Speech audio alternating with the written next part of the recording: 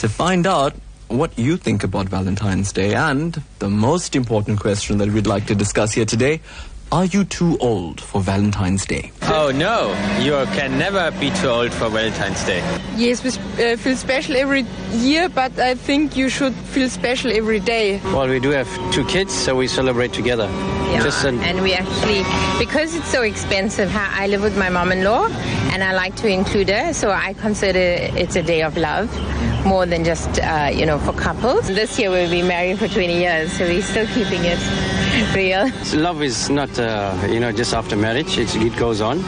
And just to, rejuvenate it, celebrate the day and just get that love going stronger. What is the secret to happy marriage then? I think it's communication. If the communication is should be a major factor. Yeah. And then being open about your life, obviously. Yeah. Oh, it has to be a dual effort. Yeah. Can't be one-sided. Dr. Rawat, your thoughts on that entire concept. Do you think based on the people you interact with, that people feel they're too old for love? I think, within our community, the Indian community, I think that is something that does occur.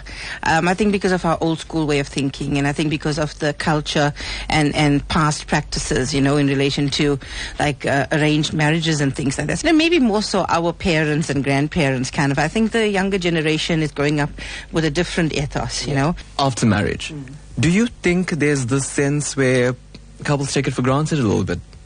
So people become preoccupied with other things, and I think, that kind of distracts away from the actual event or the celebration. Are you then saying that Valentine's Day is not something that only couples who are romantically linked should be celebrating? I mean, if I like my colleagues and we have a great sense of love in our team, can I not come up on Valentine's Day with roses and give it to each of my team members? As long as they're mature enough not to misunderstand. All right. And a lot of single parents will totally vouch for that.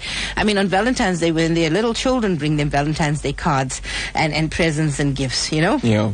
And that in itself shows that there is a kind of an undercurrent of spreading it out a little bit, and giving it different definitions. So help me understand, what are some of the starting points for a breakdown in a relationship or a breakdown in a marriage? What the callers have mentioned about communication is a huge, huge part of it. What happens when you don't speak or you don't communicate about what you're going through? Well, the other person doesn't understand what's going on. The other person then can draw conclusions or make up assumptions. So what are you saying then? Every day we should talk about how our marriage is sitting currently or how our relationship is. How do you communicate? No. I think, if you communicate adequately, you don't need to do a whole summary and revamp every day, because it'll be a continuous thing.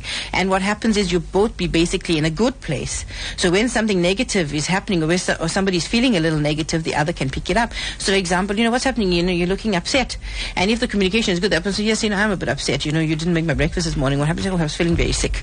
So it develops understanding when you talk. You're feeling very sick. Are you okay now? Yeah. Taking each other for granted, is that a major thing? It is, because it escalates out of control. I think, the basic thing is, are these two people happy with each other? Do they understand each other? You see, people who get married need to understand and know each other.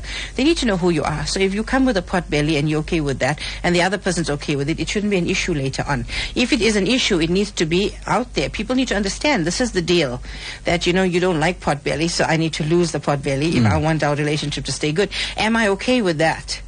If I'm okay with that, okay, let's move on this relationship. I need to do what I promised to do.